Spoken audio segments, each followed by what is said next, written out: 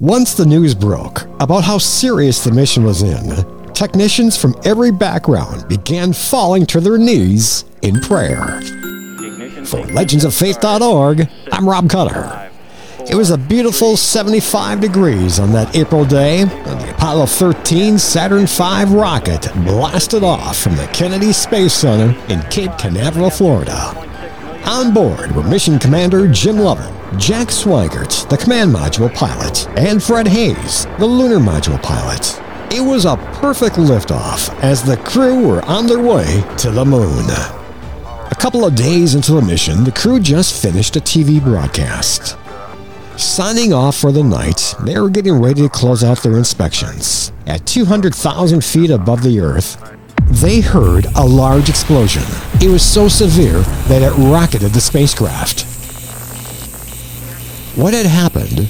Oxygen tank number 2 had blown up, disabling the regular supply of oxygen, electricity, light, and water. Then came those famous words moments later. Sitting in front of a computer screen at Mission Control in Houston was Jerry Woodfill. He was monitoring the spacecraft's warning system. He was faced with an unprecedented situation with no immediate answers. Once the news broke out about the seriousness of the mission, technicians from every background began falling on their knees in prayer. At that time, Jerry wasn't a believer. President Richard Nixon asked the nation to observe a day of prayer, and Congress made a resolution encouraging everyone to pray for the safe return of the astronauts. All over the world, people came together in prayer, from the Vatican to the Wailing Wall in Jerusalem.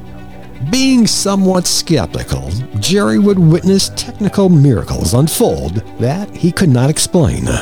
He began to realize that God was indeed real. The reasoning of his change of heart. He would explain 4 specific situations where he saw God at work. When the astronauts had to make a contraption to stabilize their oxygen levels, they used duct tape to make it work.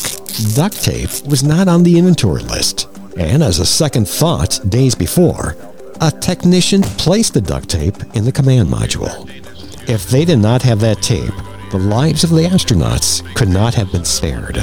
Jerry began to realize that someone was assisting here supernaturally to save these 3 men from destruction. Then a problem with the navigation and re-entry system occurred. He then heard the astronauts chatting about devising a new plan for re-entry and thought, how can such a guidance technique be fashioned so quickly? Months before, a co-worker had devised and programmed into the mission control computer a procedure that had been totally forgotten about until then. That enabled the astronauts to jury-rig the new technique.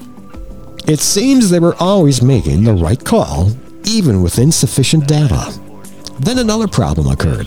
The doors would not close from the command module to the lunar module. But when the time came to detach itself from the lunar module, the doors worked perfectly on the command module. The miracles did not stop there. Back on Earth, a hurricane was developing near the Pacific Ocean landing site, which was affecting the accuracy of the water landing. But then, as if it was by design, a stillness took place over the area of the Pacific where the Apollo 13 was to splash down.